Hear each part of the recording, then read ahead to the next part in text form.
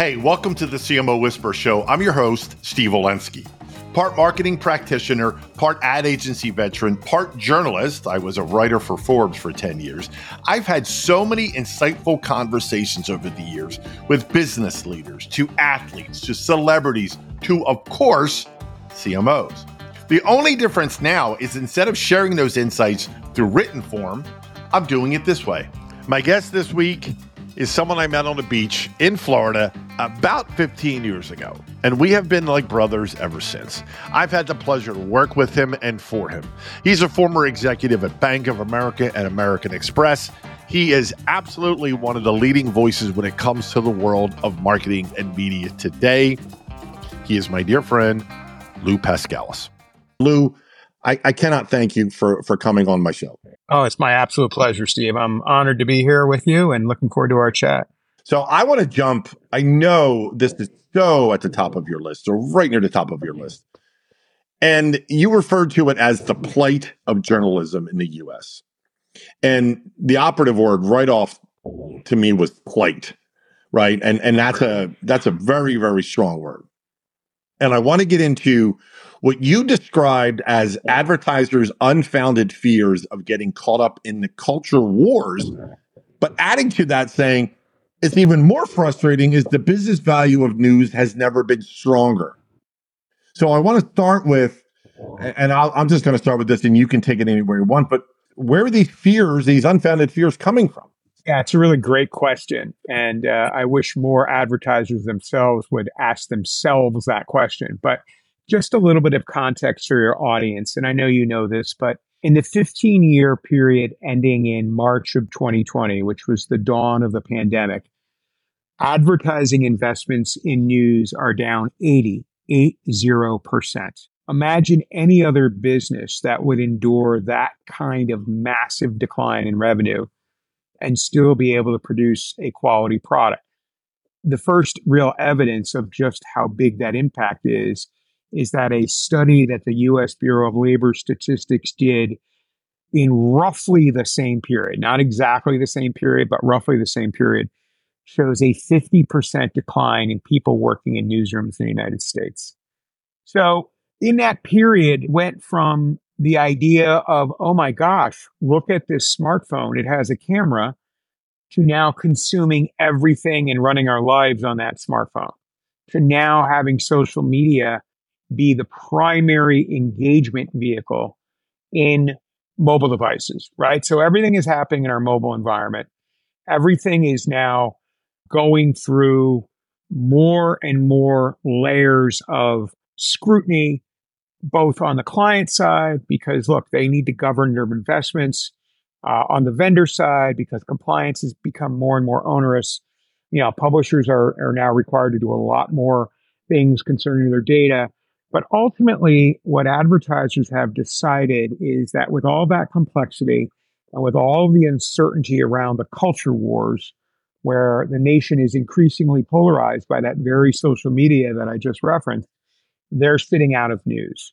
They want to avoid getting identified as, you know, part of the woke agenda or whatever the opposite of that non-existent thing is. And so the best way to win in their calculus is not to play. We saw a big spike in people pulling out of news on October 7th when the terrorist attack occurred inside of Israel. And if you think about that attack, what is the first thing that the journalism industry did? They put people on planes and invested serious coin of the realm to get reporters on the ground to report the truth, to share the facts, to make sure that people were well informed. So at the very minute, their costs are going up, up, up to provide the service that the Constitution of the United States demands that they do. The only profession called out in the United States Constitution in Article 1 of the Bill of Rights, marketers are throttling the investment. And the really painful reality, as you alluded to, is not only is the business value of news growing in terms of the audience they deliver, in terms of the unduplicated reach that can be found in news audiences, in terms of the return on advertising spend because of the high because of the high household income and discretionary lifestyle that people who read news, the quote unquote news junkie, deliver. but also because the demand for news is increasing. And they're sitting out. And they're sitting out on an issue that multiple studies have debunked, that advertisers will get tagged for being on one side of the news simply if their ads show up in news. That's not true. It's been proven not to be true by multiple studies. So the question is, are CEOs really aware that their teams, led by the chief marketing officer and that person's chief media officer, are no longer supporting quality journalism and their efforts to defend truth in what I would arguably say is a worldwide war on truth? It just fascinates me. And I'm such a student of human nature, as you know, and why people, and so are you, and why people do things just in life in general. But it's even more heightened when it comes to our world of advertising and marketing. And is it me, or does it seem like advertisers and marketers, and I go back to that term you use, unfounded, but as well as anybody on the planet, perception's reality. And that leads to that unfounding belief that even though there's proof, like you just said, there's multiple studies, it doesn't matter. Yeah, and part of the problem is a really insidious one, that it's one of those well-intended things that has really bad consequences. Increasingly, the activities of marketing are falling under the scrutiny of corporate communications inside of a large enterprise. Corporate communications is a large function. They generally are risk averse. They have unfettered access to the chief executive officer, and they tightly control his or her narrative in the marketplace. Their primary focus is to work closely with investor relations in a publicly traded company to ensure not only that the investor community and the board of directors in particular, as well as Wall Street, are not surprised by anything they do, but that risks are mitigated. And from their perspective, advertising and news could create a risk, and they don't think it's essential to the business strategy. So they tend to, if not outright direct marketing to avoid advertising and news, they tend to cajole along those lines. And the real irony, in my experience, is those are the very same people who come to the media team and say, hey, are you able to help us get a story placed in the Washington Post or the New York Times or the Wall Street Journal for your connections? So on the one hand, they see the value of stories about, the marketer being in those news institutions, and I use those illustratively. But on the other hand, they want to shy away from any potential risk, again, even though that risk is unfounded. And, there's only so many battles you can fight internally as a marketer. And at the end of the day, news isn't quote unquote essential. So you don't need to fall on your sword on it. So you go and advertise in lifestyle and baking and sports and other things where there's far less controversy. And in doing so, you do a disservice to your business, which runs on truth, to the economy, which is founded on truth, and to our society, which requires truth as the common frame of reference in civil discourse, and to our democracy, which we've seen shattered in the 2016 and 2020 elections by people who have a loose relationship with the truth. You and I have talked about this before, but I remember early in the previous president's administration, a woman named Kellyanne Conway standing on the front lawn of the White House being interviewed about something that her president said, which didn't appear true to the reporter. And Kellyanne Conway at the time used a term I had never heard of before. She said, well, the president is using alternative facts. And so I Googled alternative facts. I was like, is this a thing? And at the time, it wasn't. But I like to say today, facts are fungible. They're shoppable. You can find someone saying something somewhere that comports with your bias, no matter how radical it is. And you use that as a legitimizing reference to whatever, claim you're making. And, if you think about our nation's youth and what they're being acculturated now to, we've got 8 years of that under our belt. It's becoming institutionalized. That's a scary proposition to me. It's very scary. And you just mentioned the youth, and I'm curious to get your thoughts on. So we've talked about from the advertiser side. What do you get? What's your impression? What's your gut telling from the consumer side? And what I mean by that is Are consumers noticing? Are consumers, and maybe it's based on age, Gen Z versus boomers kind of thing. Do you get the impression that consumers are noticing that brands are not, aligning themselves or being part of the general news cycle for these reasons? And if so, is that having an effect on the bottom line? So it's a really excellent question. There is bifurcation. Older folks who have a more trustworthy relationship with news are very aware of the fact that, what you're seeing in news is not really that sort of A-tier advertiser. And what we know, regardless of age, is that consumers would rather see marketers advertise in news, even if that news is unsettling, than see them pull out of news. So universally, and we're seeing some real green shoots with younger cohorts like Gen Z and millennials who have moved away from sourcing their news from social media in response to what we're seeing and are going back to quote unquote traditional news sources, and then older consumers who never moved away from news. Now, the interesting thing against that backdrop, a recent study that just came out, which was very damning from Forrester, showed that trust in news is at an all-time low. And if you think about it, there's an entire group of people out there that are talking about the lamestream media who are, just making a case without any facts about the bias of news. And look, journalism doesn't always get it right, but these are people who get up every morning with the fundamental desire to bring truth forward. And they work hard to expose the truth, to disseminate the truth, and defend the truth. And sure, some of them are biased and some of them are less biased. That's one of the things that we do at Ad Fontes Media. We rate the news on bias and reliability and give marketers an opportunity to work with those platforms that are least biased and most reliable to actually get some of the dollars flowing back into news that it's lost over the last 18 years. And we've had a lot of success there on the client side because when you make the business case first about the high ROAS, the high unduplicated reach, the attractiveness of the news audience, you get a lot of people who start either on test and learn or more broadly re-embracing news. The opportunity there greatly exceeds the demand still. And at a point where demand for news is growing, certainly going into November of next year, literally 1 year from tomorrow, there's a lot of money being left on the table. I think CEOs need to weigh in and say, we need to support news. It's important to our business. It's an important audience, and it's the right thing to do, as part of our ESG framework, as part of supporting our values.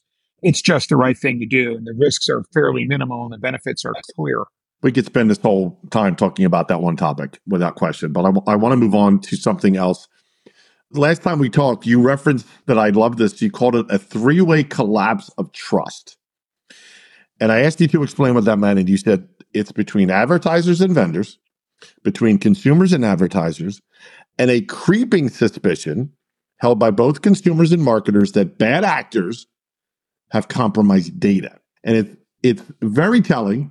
And I know there were some studies done, I think by the ANA and Analytics, that speak to this very, very three-way collapse.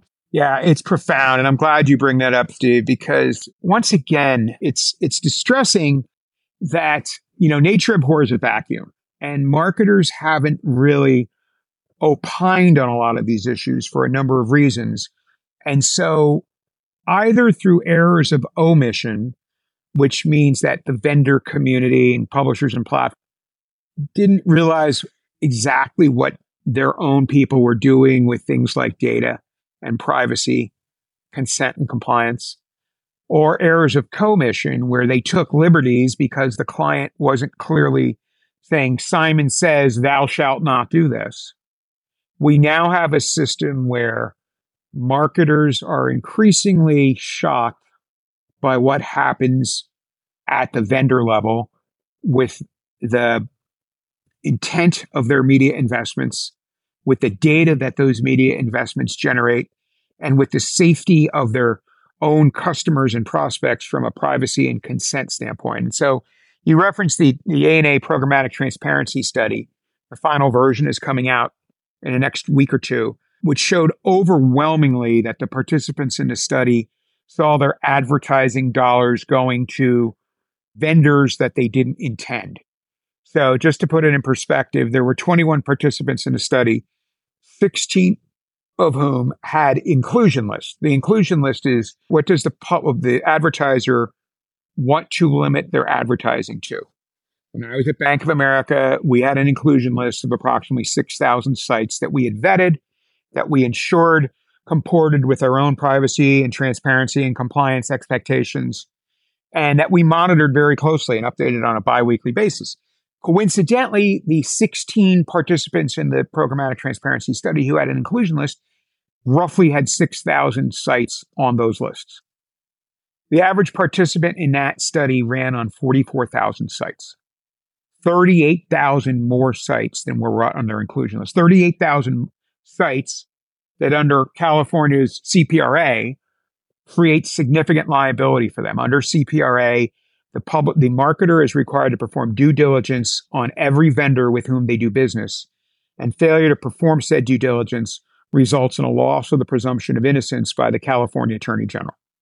So that's 38,000 opportunities to end up on the front page of the Wall Street Journal. That creates reputational risk.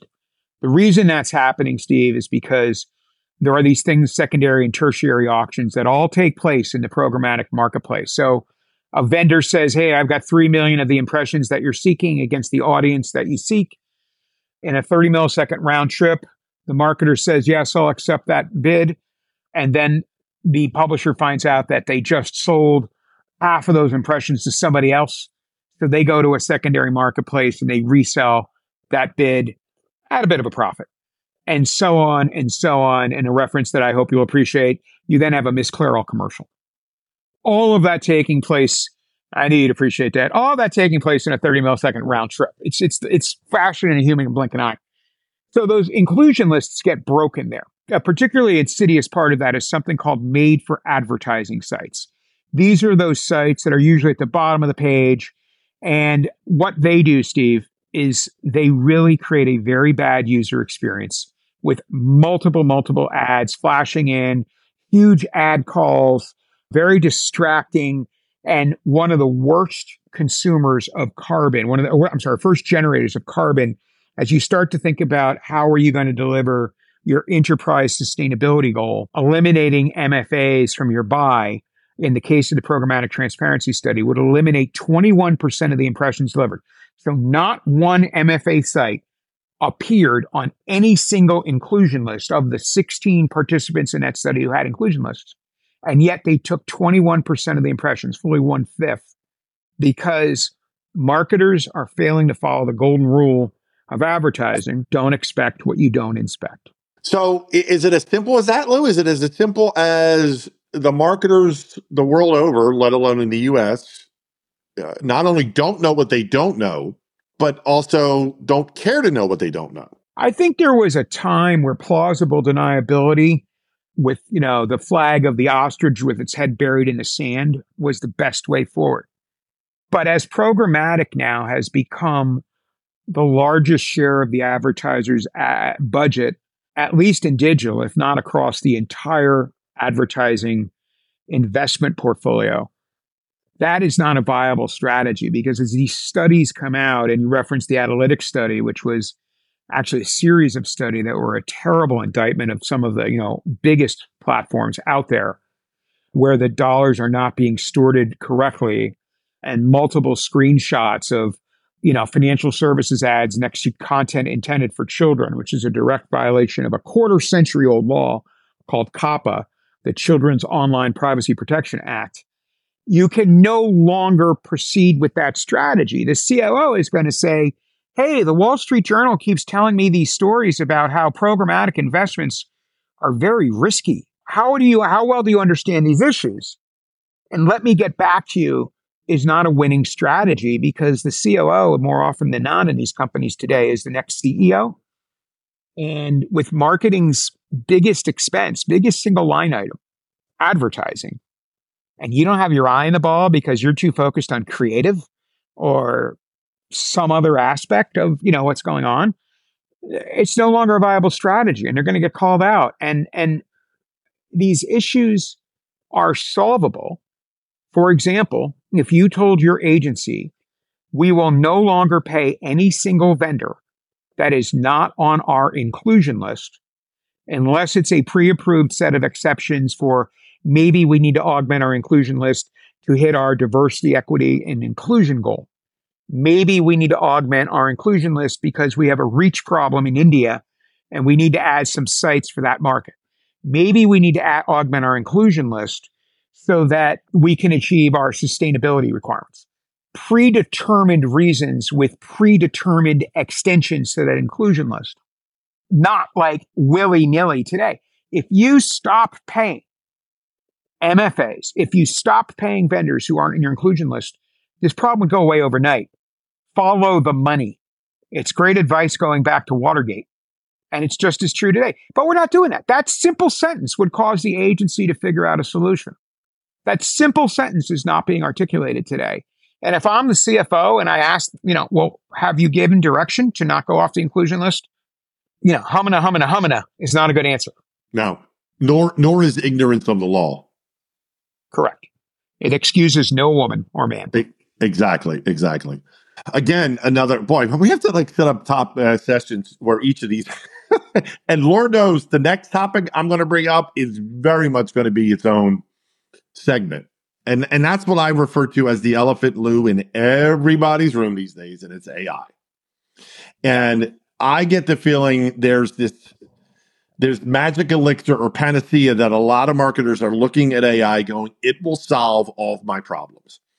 And I know from conversations you and I have had, like me, you have a very genuine concern, if not fear, of the collective marketing world falling into that. It's okay. AI will fix that. Right? So is that the right word for you? I don't want to put words in your mouth. I have a fear of that. Where do you fall when it comes to, you get the feeling that marketers have this preconceived that AI is the magic elixir? So years ago, Steve, I used to like to say this to be provocative at the opening of a conference. If I was speaking, I would say programmatic is the worst thing that ever happened to advertising. And it's the salvation of marketing. And people would ask, how can it be both of those things? Well, AI is at that same crossroads. I think years ago, I recommended a book to you called Prediction Machines by A.J. Agarwal, who is one of the founders of the Creative Destruction Lab at the University of Toronto. And it was a book designed to really help the C-suite understand the value of AI to marketing in particular and business in general. This was before we were using, the term generative AI. But as it was written for the C-suite, it was overly simplified, which is a good strategy because they all suffer from attention deficit disorder. The fundamental thesis of that book is that you can reduce your marketing costs substantially by replacing manual repetitive tasks with AI functions. And I fundamentally applaud that, right? You have heard me say many times that optimization is the enemy of innovation. Well, if you've got 65 people generating direct mail marketing is not that sophisticated. It's a valuable channel to be sure, but you're actually limiting the potential of that direct mail by not letting AI figure out, for example, all the different nuances of all the different audiences that you could potentially reach. I like to say engineer relevance into every interaction. In a direct mail perspective, that means you could version much more granularly what you mail out. The same is true in email. And these are Rocco Sluggo in terms of, innovation today. But you could take that headcount, invest in the predictive analytics capability that generative AI is excellent at, figure out new audiences that you never thought existed before. Remember, the fundamental difference of AI from the perspective of marketers is it requires neither an hypothesis nor an assumption. You don't need to do endless A/B tests to find the right audience, which is backward looking. It's doing that for you in real time without predefining what A and B are and finding the optimal solution. One of my clients, Chalice Custom Algorithms, is their entire business model is actually showing marketers that what they think their audience is and what their audience actually is are fundamentally different and much more granular. And it increases the efficacy of their marketing efforts by as much as 57% in work that we've done. So the value is there. But my ask of marketers, Steve, is that for every hour that you put in today to figuring out what use cases you want to light up as you start to embrace AI, you put the same amount of time into governance. You actually bring together all of the stakeholders in the enterprise, including those, and especially those who might say, well, I'm not really an expert in this area, so I don't want to participate. No, because if you govern correctly, what you can actually do is differentiate your brand and your business in the marketplace by always respecting the customer's privacy choices, by building towards customer long-term value, which is the winning strategy on the way forward, by ensuring that you reflect your values and how you go to market so that you're not exploiting data. AI is inherently driven to find bias. And if you are in a regulated category, like alcoholic beverages, like pharmaceuticals, and like financial services, those biases are a double-edged sword. Certain populations, particularly for credit and lending products, generally have lower credit scores. They're called barbell audiences. You have really high and really low within that population. But if the AI starts to bias away from protected classes, let's just say people who have a handicap or a disability, that becomes a liability for the market. And so you need to govern for that. You need to figure out how to put rules in place. You need to test, learn, and scale. You can't just kind of blindly throw out to the AI and then eliminate your internal capability who understands those issues. And it's why they have jobs today. It's why there are, 60 odd people doing direct mail marketing, because they understand all that and they use the human eye and the human brain to scan for that. AI will ultimately be better at that than the human brain. And in a world where the regulation is changing rapidly and consumer expectations are changing rapidly and cultural consequences are escalating exponentially, you and I talk about things, frequently that today, in polite company, if we were there on the beach in Tampa in our first meeting, we wouldn't talk about. And if you don't believe me, go on YouTube and watch one episode of All in the Family, Archie Bunker. Oh my God, it's cringeworthy. But in 1970, what is that, 43 years ago, we don't say them today. AI will help marketers figure out all of that. That's 53 years ago, by the way. Oh, Jesus, you're right. Well, I'm not good at math. I've been in media my whole career. I can't really do math. But the point, obviously, is AI is a force for good if you force it to be good for you. And, I'd like that to be the takeaway from this conversation. And go back to what I said earlier. Don't expect what you don't inspect. How are you going to build this capability? Just the same way you built your team, looking for the best quality people, finding those subject matter experts who really brought forward a POV that helped you win in the marketplace, not just performatively, but reputationally. And then build AI in a privacy by design, consent by design framework and monitor those outputs and take a lot of that headcount you save and actually create an internal audit function with those same experts. AI is doing things for you at scale that you would expect put the best foot forward of the company you work for. Yeah. Listen, I'm being very respectful of time, and I know there's a beach with your name on it. Looking back on your career, this is a very high level, open-ended, deep thinking, whatever you want to call it. Is there one person who's had the biggest impact? Yes. I would say the one person who had the biggest impact on my career was Ernest Gallo. I was recruited out of business school to go to work at Gallo after I had accepted a job at a creative agency in New York, and I thought all I wanted to do was be an account guy. But Ernest taught me the value of an investment.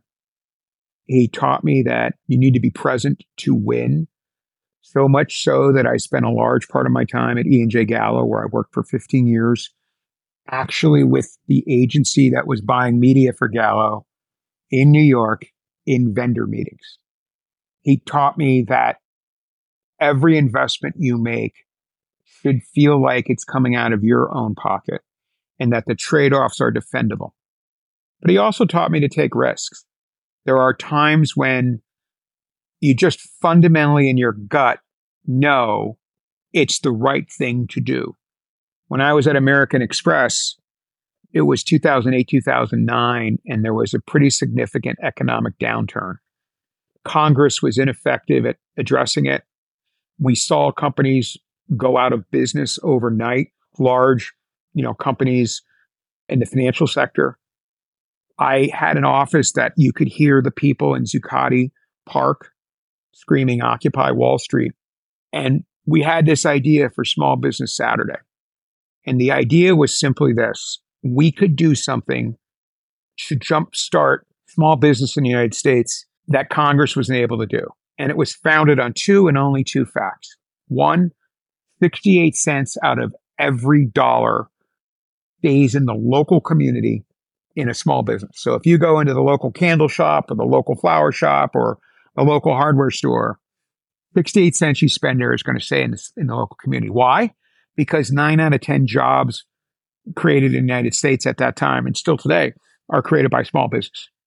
So this was actually a consumer campaign. It was a consumer movement, but it was positioned as helping small business.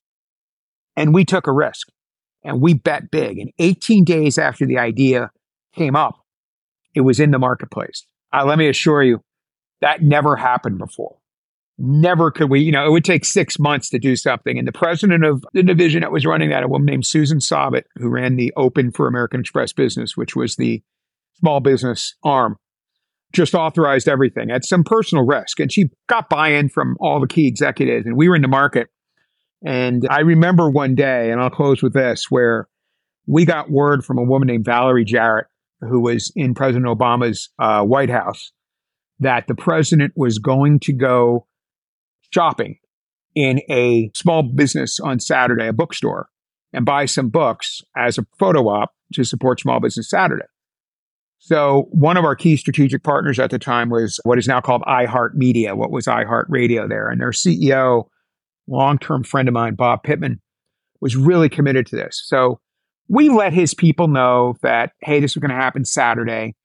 And what came back was that they weren't able to get it into the rotation for Saturday because of the way that they blocked and locked the news on Saturday in the local stores, in the local stations. So I shared that with Bob Pittman, and he wrote right back and said on it, and all I'm going to tell you, Steve, is that every hour on the hour for the entire Saturday of the first Saturday of Small Business Saturday, every iHeart station in America was covering the fact that President Obama went and shopped in a small business. And so those are three people that have influenced me along the way.